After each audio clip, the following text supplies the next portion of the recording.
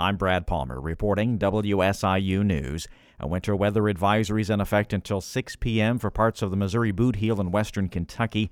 A wind chill advisory still covers the region from midnight tonight until 10 a.m. tomorrow, with wind chills as low as 15 below zero. Tonight, a mostly cloudy sky with the air temperature dropping to around 3 with those below zero wind chills.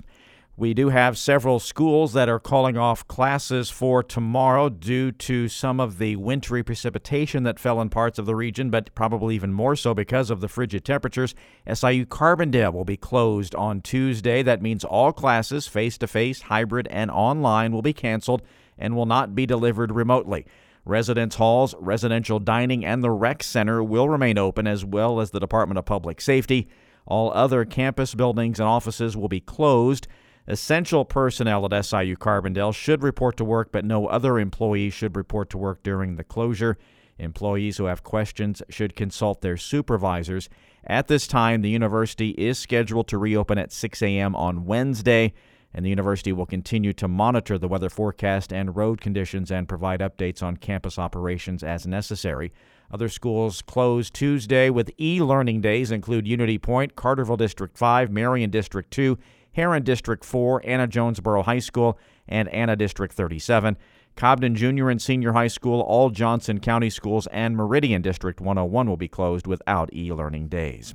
Illinois lawmakers are back in Springfield this week to start their spring session, but it will likely be months before any significant action. Alex Degman reports. Lawmakers are scheduled to be in Springfield a total of 4 weeks before the March 19th primary, 3 days each of those weeks. The entire House is up for election this year, so is roughly a third of the state Senate.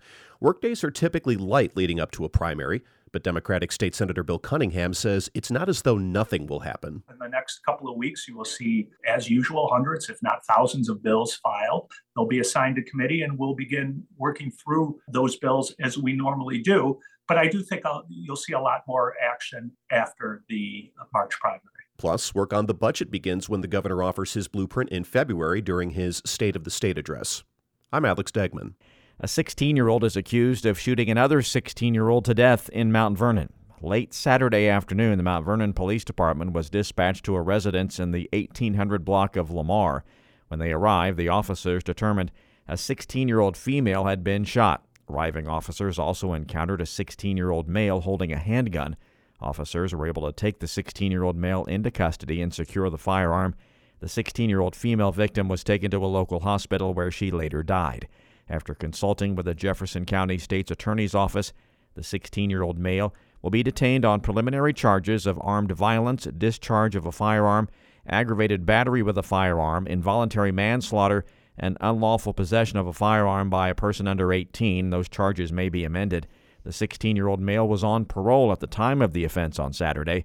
The Illinois Department of Corrections may issue a parole violation warrant. Illinois State Senator Adrienne Johnson wants to expand what constitutes a hate crime in the state. Her legislation, filed last week, would include displaying white supremacist symbols such as nooses and burning crosses under the definition of a hate crime. She brought up a similar bill a couple of years ago, which received criticism that would infringe on people's freedom of speech. I cannot sit idly by and just say, okay, let's have this long debate for years about a violation to someone's rights under the First Amendment, because I feel these groups, we cannot allow them to get away with this intimidation. Lawmakers will convene in Springfield starting tomorrow for the start of the spring legislative session. I'm Brad Palmer reporting WSIU News.